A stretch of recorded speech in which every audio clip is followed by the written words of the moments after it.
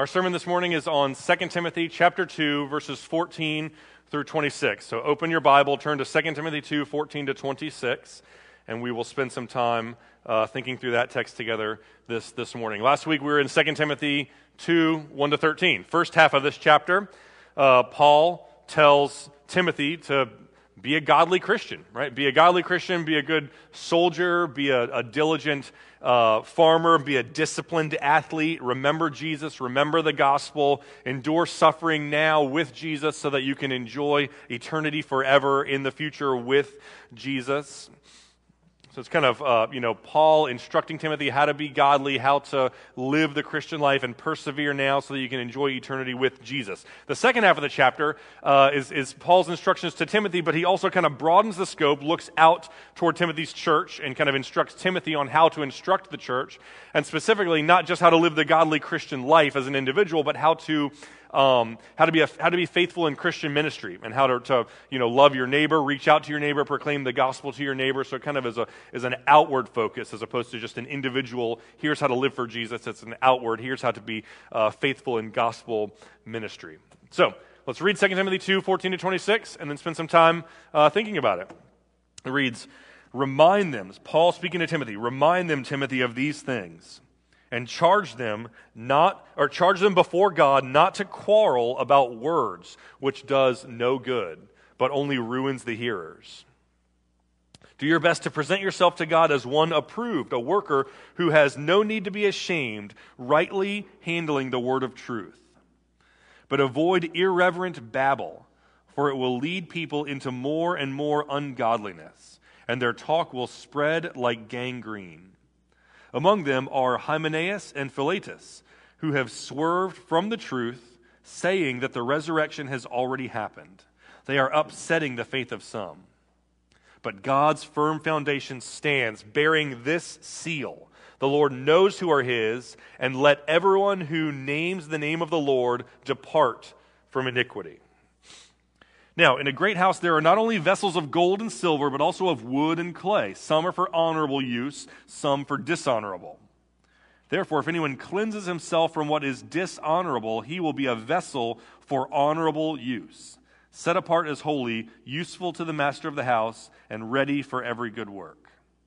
So, flee youthful passions and pursue righteousness, faith, love, peace, along with those who call on the Lord from a pure heart. Have nothing to do with foolish, ignorant controversies. You know that they breed quarrels. And the Lord's servant must not be quarrelsome, but must be kind to everyone. He must be able to teach, patiently enduring evil, correcting his opponents with gentleness. God may perhaps grant them repentance, leading to a knowledge of the truth, and they may come to their senses and escape from the snare of the devil after being captured by him to do his will." Let's pray together. Father in heaven, we ask your blessing on this time.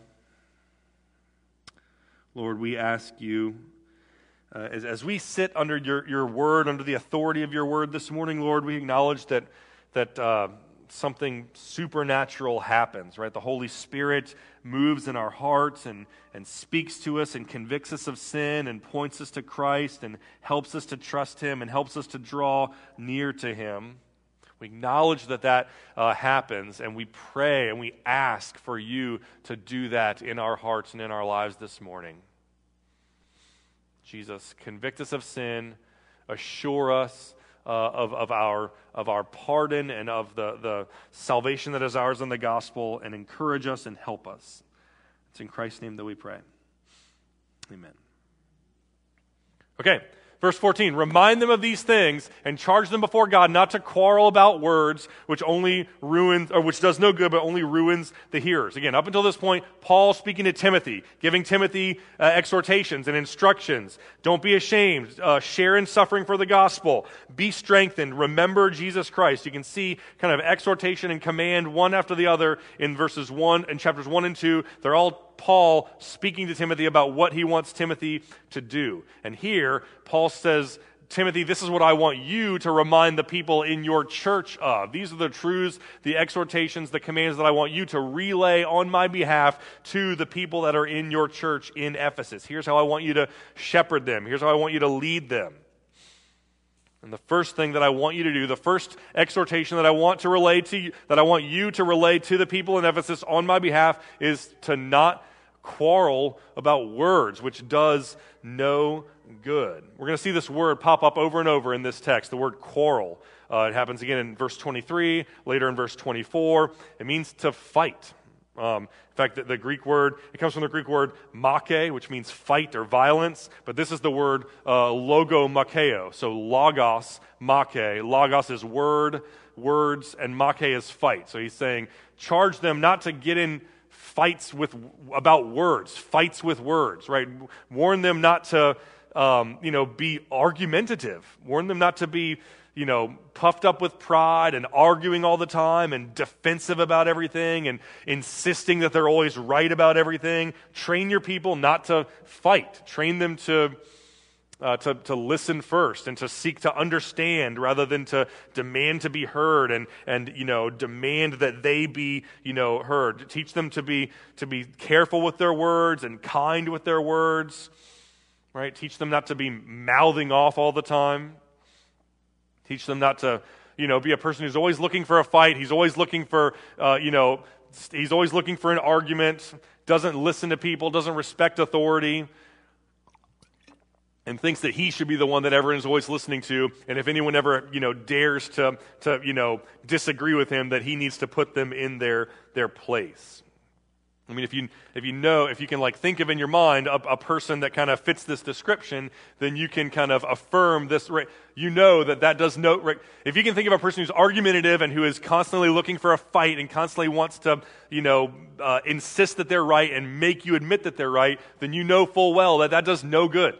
And it just ruins, right? It ruins the hearers. Like no one hears an argumentative, combative person and is more likely to listen to them and to submit to what they're saying, right? They might think that's what it is. In their head, they might think that if I can win this argument, then I'll make these people believe what I want them to believe, and I'll kind of make them think the way I think. But they're doing more harm than good. They're making people less inclined to listen to them and more inclined to ignore them.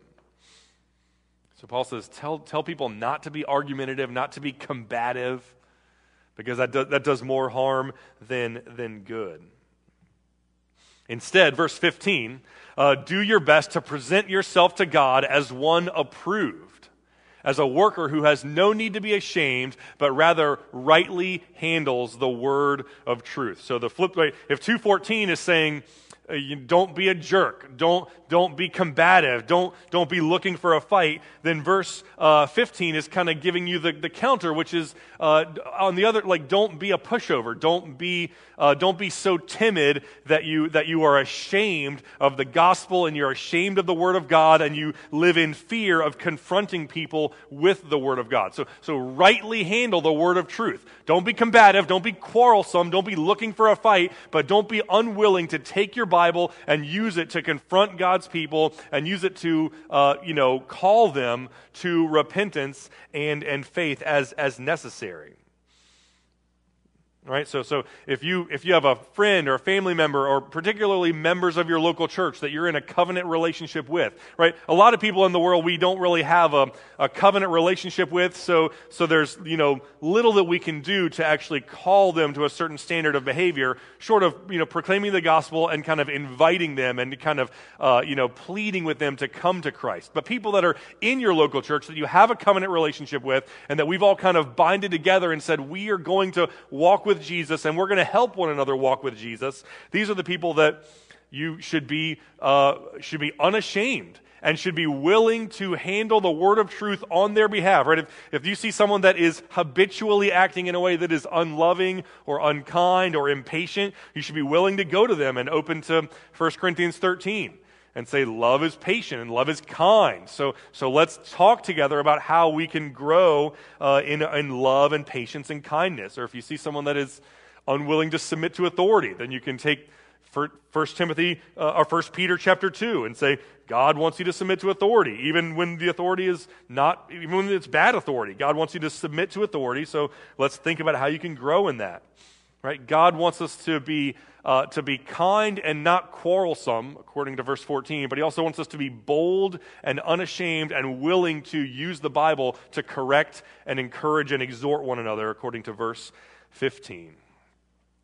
Verse 16, he says, beyond that, also I want you to avoid irreverent babble, for it will lead people into more and more ungodliness. So do use your Bible to build people up. Do use your Bible to encourage them. Do use your Bible to correct them as necessary, according to verse 15. But don't use your Bible to, manufacture false doctrine and to twist the Bible to come up with things that are not true. This is speaking to cults and heresies and false doctrine and all kinds of right.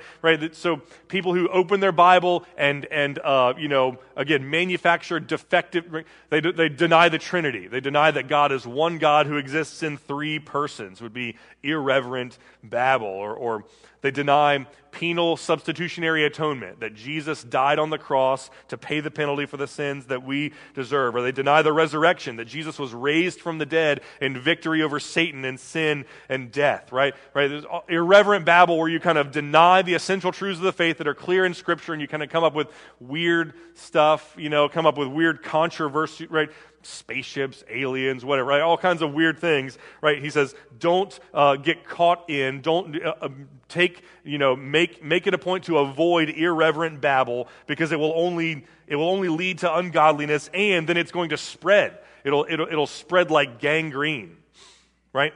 If you start teaching the health and wealth gospel, right, that God wants you to be happy, He wants you to be healthy, He wants you to be wealthy, right? So if you get sick, then you just rebuke the sickness because it has no place in your body, and God will be obligated to heal you, or God wants you to have money, and so just name it and claim it, and God's going to shower down financial resources on you. Right, the minute you start teaching false doctrine like that is the minute that people start to flock to it, and it starts to grow and starts to spread like a cancerous tumor, or like an infectious skin disease that grows and grows. And apparently this was happening with these guys, Hymenaeus and Philetus, who have swerved from the truth, saying that the resurrection had already happened. So they were effectively denying the eschatological resurrection, the end times resurrection, where we're going to be raised from the dead and live forever with Jesus. This guy Hymenaeus, we actually met him back in 1 Timothy. 1 Timothy chapter 1, he's with another guy named Alexander, and they are teaching some corrosive doctrine, and Paul says that he handed Hymenaeus and Alexander over to Satan so that they could learn not to blaspheme. Apparently it didn't work, because he's still blaspheming. He has a new, maybe Alexander repented, or maybe he moved or died or something, but now he's got a new buddy, Philetus, and now they are teaching, heretical doctrine. They're saying, so there was a sense in which the resurrection had already taken place, because Jesus died and was raised from the dead. So Jesus' resurrection and Jesus' ascension had already taken place at this time. But these guys were saying that the resurrection, the kind of general, cosmic, kind of universal resurrection of all people, believers' resurrection to eternal life and unbelievers' resurrection to eternal punishment, they're saying that has already happened. So they were kind of denying the reality that God is going to reconcile His people to Himself forever, and God is going to punish people who live in rebellion against Him forever. They're denying that, and they're saying, probably some sort of like hippie, the resurrection, the resurrection's a state of mind, right? Let's get high together and attain this higher level of consciousness where we can realize that we're all already resurrected, right? Let's forget the resurrection as a real thing that's going to happen in time and space in the future, and instead let's realize that the resurrection is something that we can experience in our minds right now. Something like that, conceivably, is what these guys were teaching. And Paul says that's heretical, right? That's false doctrine, and it is doing damage to the body of Christ. So don't buy it. It's irreverent babble. Don't buy it. Don't let them sell it, because they are upsetting the faith of some. They're doing damage to God's people. And then verse 19, Paul kind of gives this word of encouragement as to, how Timothy is to continue. What is the driving force behind his Christian ministry? Why can he continue to be faithful in this and not lose hope? And it's because God's firm foundation stands. The sovereignty of God. He says, Timothy, be faithful, protect your flock against false doctrine, exhort them, right, tirelessly teach them not to be quarrelsome and not to get sidetracked with defective theology, teach them to be bold and to be faithful and to be loving. And if you lose hope, if you lose motivation, if you get tired, if you feel like it's a lost cause, if you feel like it's not, like no good is coming from your ministry, let me remind you that there is good coming from your ministry, because God is sovereign. And God is in control, and God's purposes will stand, right? If you feel like all of the evangelism that you're doing, and all of the discipleship that you're doing, and all of the loving your neighbor, and all of the correcting that you are doing in the church, and if your people are prone to share this same sort of despondency, where they feel like their ministry is of no value, let me remind you, God is sovereign over it. He's sovereign behind it, and God will not let your efforts be in vain. If you're tempted to think,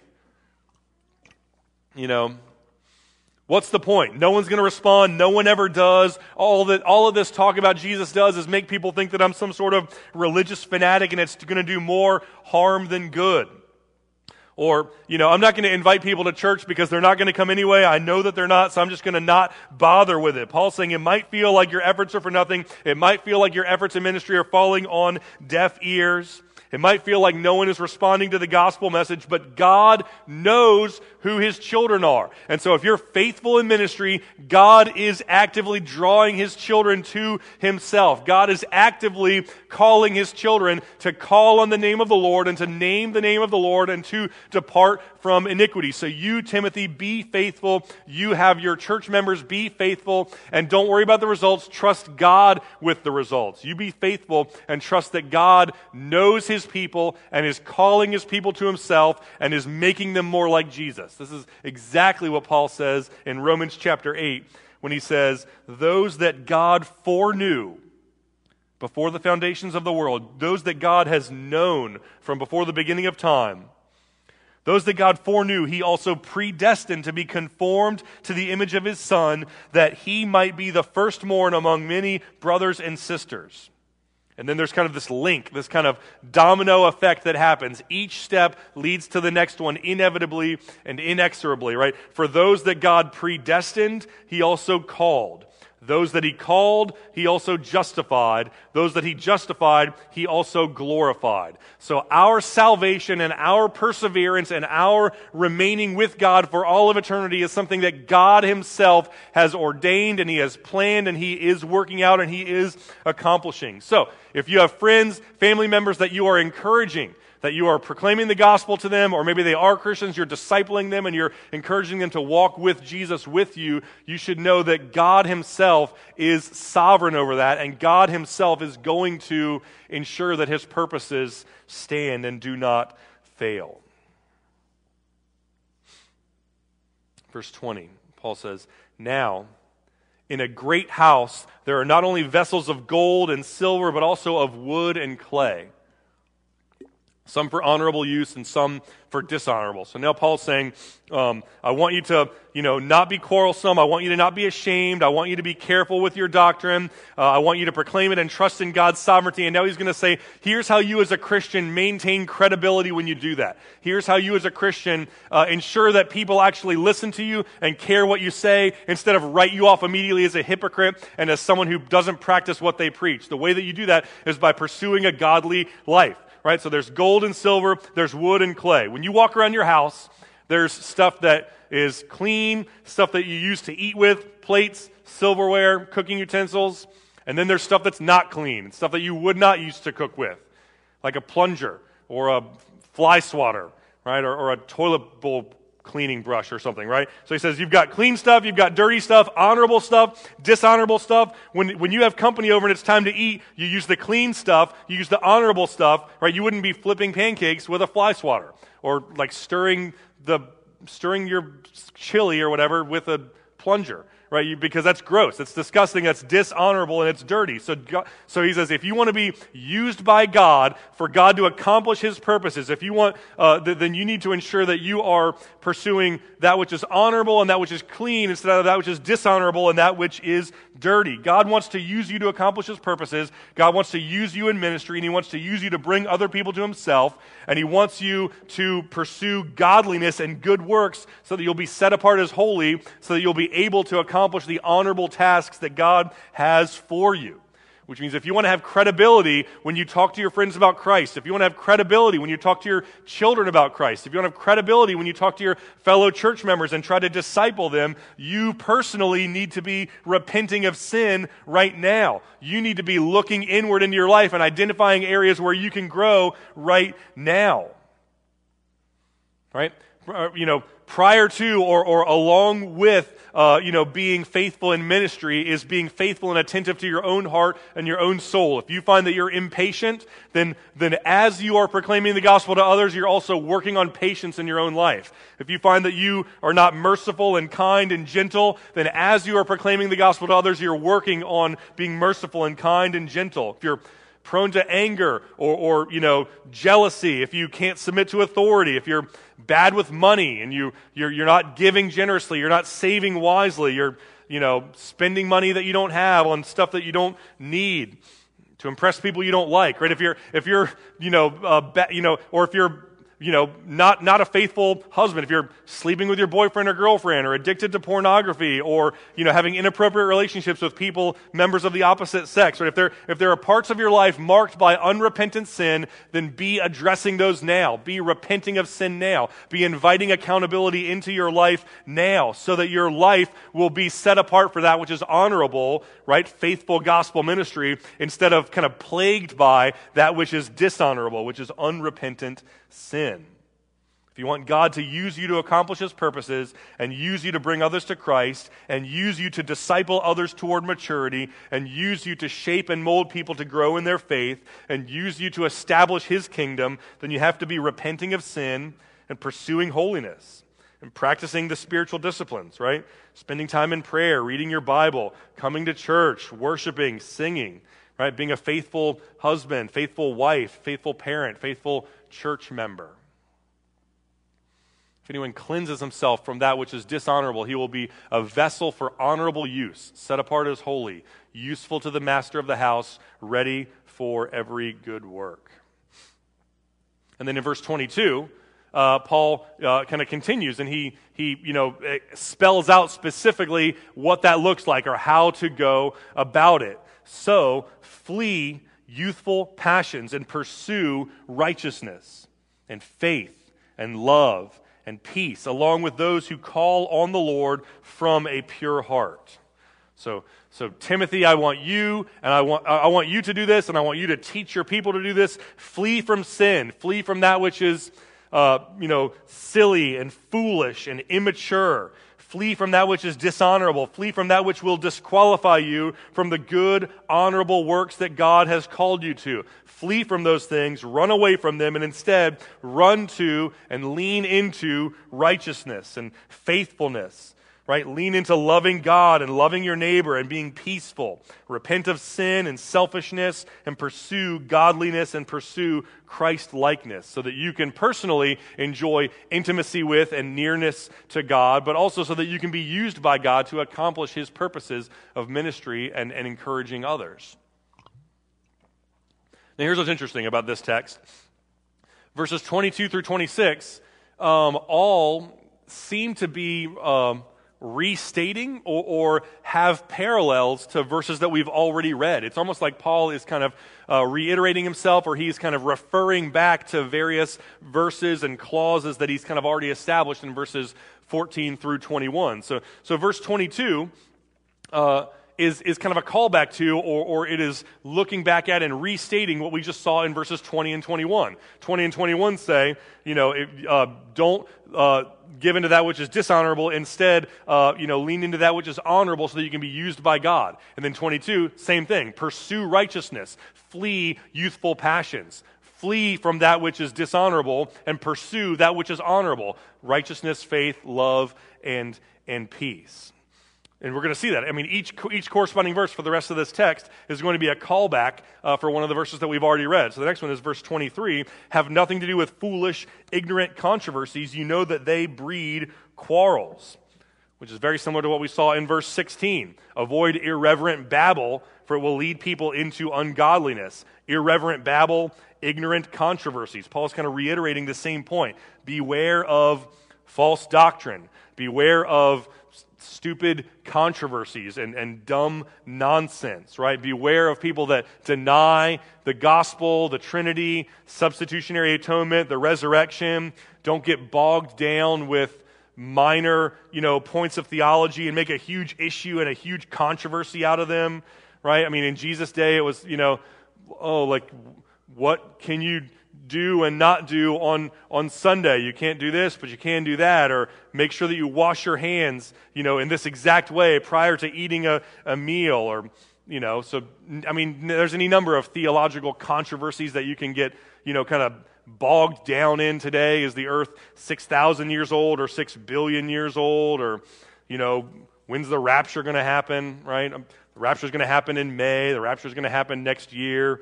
That this politician's the Antichrist. If you get the coronavirus vaccine, that's the mark of the beast, whatever, right? You'll get it, you'll get left behind like the books and movies talk about, right? So there's all these like weird, bizarre theology controversies. Paul says don't get caught up in that stuff. Focus in what is clear in Scripture. Focus in what the Bible presents as that which is of first importance, right? That God is the king, that God created everything, God created you as your creator, God owns you, He has rights over you, He has authority over you. You've sinned against Him through passive indifference and through active rebellion. And Jesus came to save you, and He died on a cross for you, and He got up out of the grave for you. And Jesus is inviting you to repent of your sin and trust in Him. And if you do, your sins will be forgiven, you'll be reconciled to God, and you'll enjoy His glorious presence forever and ever. Focus on that. Remember that. Be careful about that. Be diligent to believe that. Hold fast to that and teach that to others,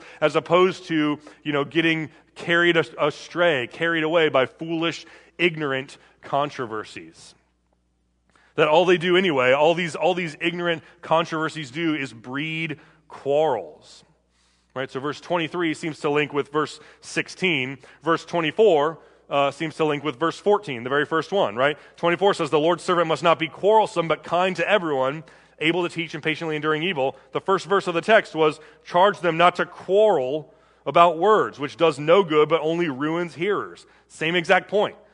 Don't be a jerk. Don't be mean. Don't be argumentative. Don't be always fighting about words, right? Don't be quick to speak and quick to defend yourself. Don't assume that everything's an argument that you have to win all the time. Repent of this posture of pride and antagonism and combativeness. And instead, do what verse 24 and 25 says. Instead of being combative and prideful and antagonistic and always looking for a fight, instead, be kind to everyone. Teach them and endure patiently with evil, and correct your opponents with gentleness. Right? Which seems to be a restating of what Paul said in verse 15. Right? Present yourself as one approved, a worker who has no need to be ashamed, but rightly handles the word of truth. So be bold. Don't be ashamed. Use your Bible to teach others and correct and instruct them. But as you do, be patient and be gentle, and don't neglect your responsibilities to both instruct and confront, but also love and be merciful at the same time. And then in conclusion, verses 25 and 26, Paul restates the same thing that he said, up in verse 19, which is kind of looking to, trusting in, leaning on, and kind of being rooted in the sovereignty of God. He says, God may perhaps, this is why, Timothy, this is why I want you to be faithful and patient and endure evil and proclaim the gospel and be patient as people grow around you. I want you to do that because God may perhaps grant them repentance, leading to a knowledge of the truth. And they may come to their senses. They may escape the snare of the devil. And they may, or after being captured by him, to do his will. Why should you pursue righteousness? Why should you pursue faith, love, and peace? Why should you avoid quarrels and controversies? Why should you teach and endure and correct? Because God is sovereign. And God will use your efforts and he will use your faithfulness to accomplish his will and draw people to himself. God's firm foundation stands. God knows who are his, and God is going to bring them to himself. So you, Timothy, I want you to be a godly Christian, repent of your sin, trust in Jesus, practice the spiritual disciplines, disciple other people, read your Bible, pray, be a faithful spouse, parent, church member, proclaim the gospel, correct false doctrine, disciple people. And the reason why you can do all that and not get discouraged is because God will not let your efforts go in vain. God will not let you, spill your sweat and your blood trying to encourage and trying to disciple and trying to minister to others. God is sovereign, and God is the one who's going to take those efforts and use them to save people. He's going to use those efforts to draw his people to himself. He's going to use those efforts to grant them repentance and to lead them to a knowledge of the truth. Right? God, Timothy, you don't save people, God saves people. Right? You don't save people by being smart enough and clever enough and witty enough when you talk to them about Jesus. God saves people through the Holy Spirit indwelling them and changing their heart. So you be faithful, you repent of sin, you avoid controversies, you avoid quarrels, you be kind, you be patient, you be bold, and then you trust God to save people and accomplish their salvation. God is sovereign over all things, including the salvation and sanctification of the people that you know and love, so that you don't have to be, right? You don't have to be sovereign. You just have to trust God. You just have to be faithful to God, and you just have to obey God. Let's pray together. Father in heaven, we thank you for your total, complete, utter, comprehensive sovereignty over all things. We thank you, Lord, that nothing in this world happens apart from your perfect will. We thank you, Lord, that even right now, at this moment, that you are drawing people to yourself, you are granting them repentance, you are enabling them to call upon your name. And Lord, we pray that as we, your people, live in view of your sovereignty, we pray that we could be kind and loving. We pray that we could be bold and unashamed. We pray that we could love one another enough to teach and admonish and correct one another from the Bible, so that we collectively together can grow in maturity and grow in your grace. It's in Jesus' name that we pray. Amen.